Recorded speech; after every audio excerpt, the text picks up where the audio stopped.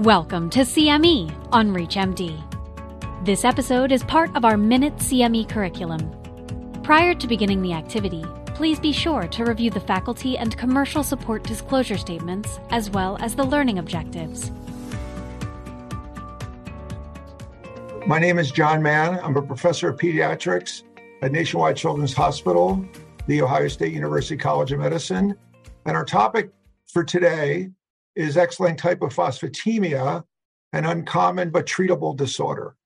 We're going to talk about common symptoms for an uncommon disease, X-linked hypophosphatemia, or as I'll refer to it during this presentation, XLH. XLH is a X-linked hereditary progressive and lifelong disorder of renal phosphate wasting. The key element is the renal phosphate wasting, which is present at birth and continues throughout life. It is by far the most common form of hereditable hypophosphatemic rickets. And it's been known by patients and healthcare professionals by a number of different terms over the years. You may have heard terms like X-linked hypophosphatemic rickets, hereditary hypophosphatemic rickets, X-linked rickets, X-linked vitamin D resistant rickets, familial hypophosphatemic rickets. There's a number of terms in the literature.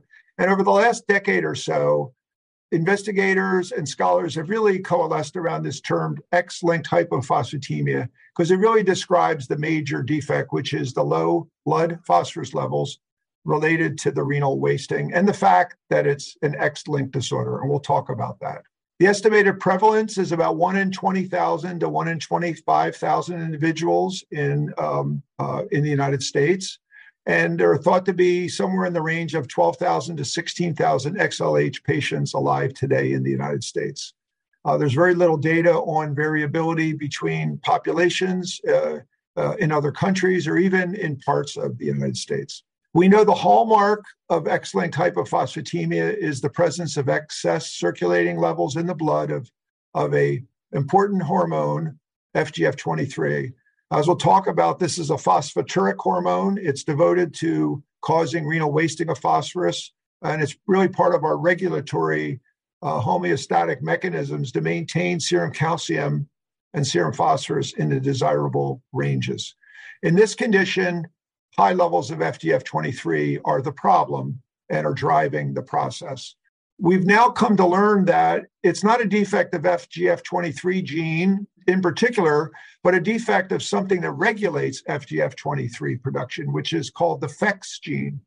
PHEX stands for phosphate regulating endopeptidase homolog X-linked. That's what PHEX stands for. And in the individuals with X-linked hypophosphatemia, there's a loss of function mutation that leads to excess FGF23. So FGF23 is not broken down appropriately, so high circulating levels persist. And the common symptoms and signs of this uncommon disease are really a result of having low phosphorus levels in the blood and all of the downstream effects of that.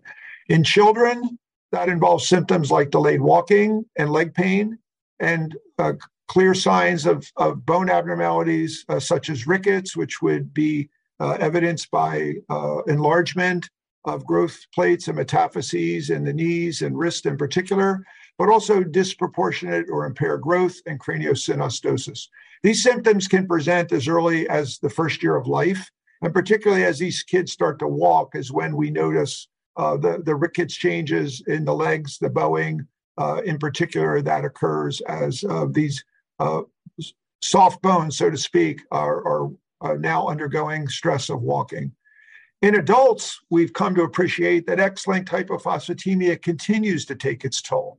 So this is not a condition that gets better over time, but continues to have clinical consequences. And in fact, we've now come to recognize in adults with XLH, many of them are disabled because of their musculoskeletal problems. They continue to have fractures and these things called pseudofractures, which are little hairline fractures through the cortex of the bone, not complete through and through fractures. But these individuals have an increased incidence of osteoarthritis. They can have little osteophytes form at some of their bone surfaces. They can have enthesopathy, which is inflammation and irritation where tendons join bone. And they can develop other significant problems like spinal stenosis, nephrocalcinosis, and hearing loss. And then lastly, we see a number of symptoms and signs that really cross between the children and the adults. We see gait abnormalities, bone and joint pain and stiffness, muscle problems, in particular weakness, and diminished quality of life in both children and adults with this condition. And as this condition continues through childhood, these kids do not grow normally on average, so short stature becomes a problem, as well as lower limb deformities because of abnormal bone formation, fractures, and things like osteomalacia, dental abscesses and caries, which are part of this condition, and an increased incidence of Chiari malformation and frontal bossing. So you can see that although these are by themselves signs and symptoms that can be caused by a lot of different conditions, they really characterize a condition that has significant impact on these children and adults in terms of quality of life, and particularly their musculoskeletal functioning.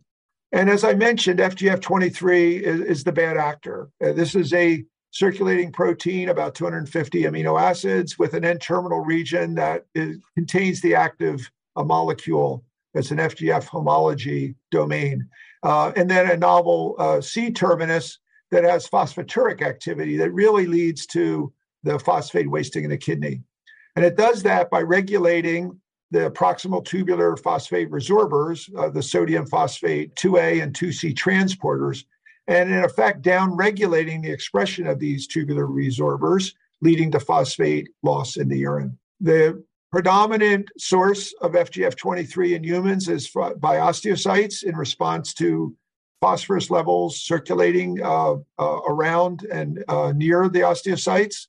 But there is also evidence that FGF23 can be secreted from areas of the brain and the thymus. The crucial role of the excess FGF23 is important to kind of focus on as we understand this disease and the symptoms and signs, but ultimately also the treatment options we have. As I mentioned, the low phosphorus is the key, and the elevated FGF23 is the reason for this low phosphorus.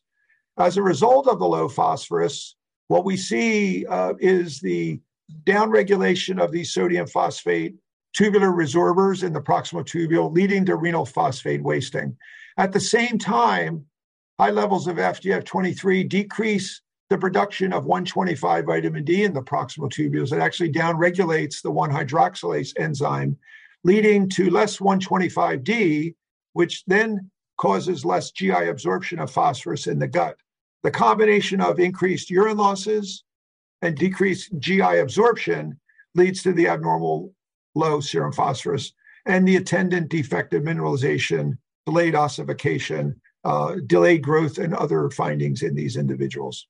So what we've come to appreciate with XLH is really that this is a FGF23 mediated disease. And as we'll talk about, we can understand this condition through that lens and really talk about what are reasonable ways to help these patients have their disease managed and have a better life. So in summary, XLH is a lifelong progressive disorder of phosphate wasting in the kidney, driven by elevated levels of FGF23. These individuals with X-linked hypophosphatemia will have manifestations throughout the life cycle and continue to have a significant burden from this condition. So thank you for attending this session, and we appreciate your involvement. You've been listening to CME on ReachMD. This activity is jointly provided by Global Learning Collaborative, GLC, and Total CME Incorporated, and is part of our Minute CME curriculum. To receive your free CME credit or to download this activity, go to reachmd.com/CME. Thank you for listening.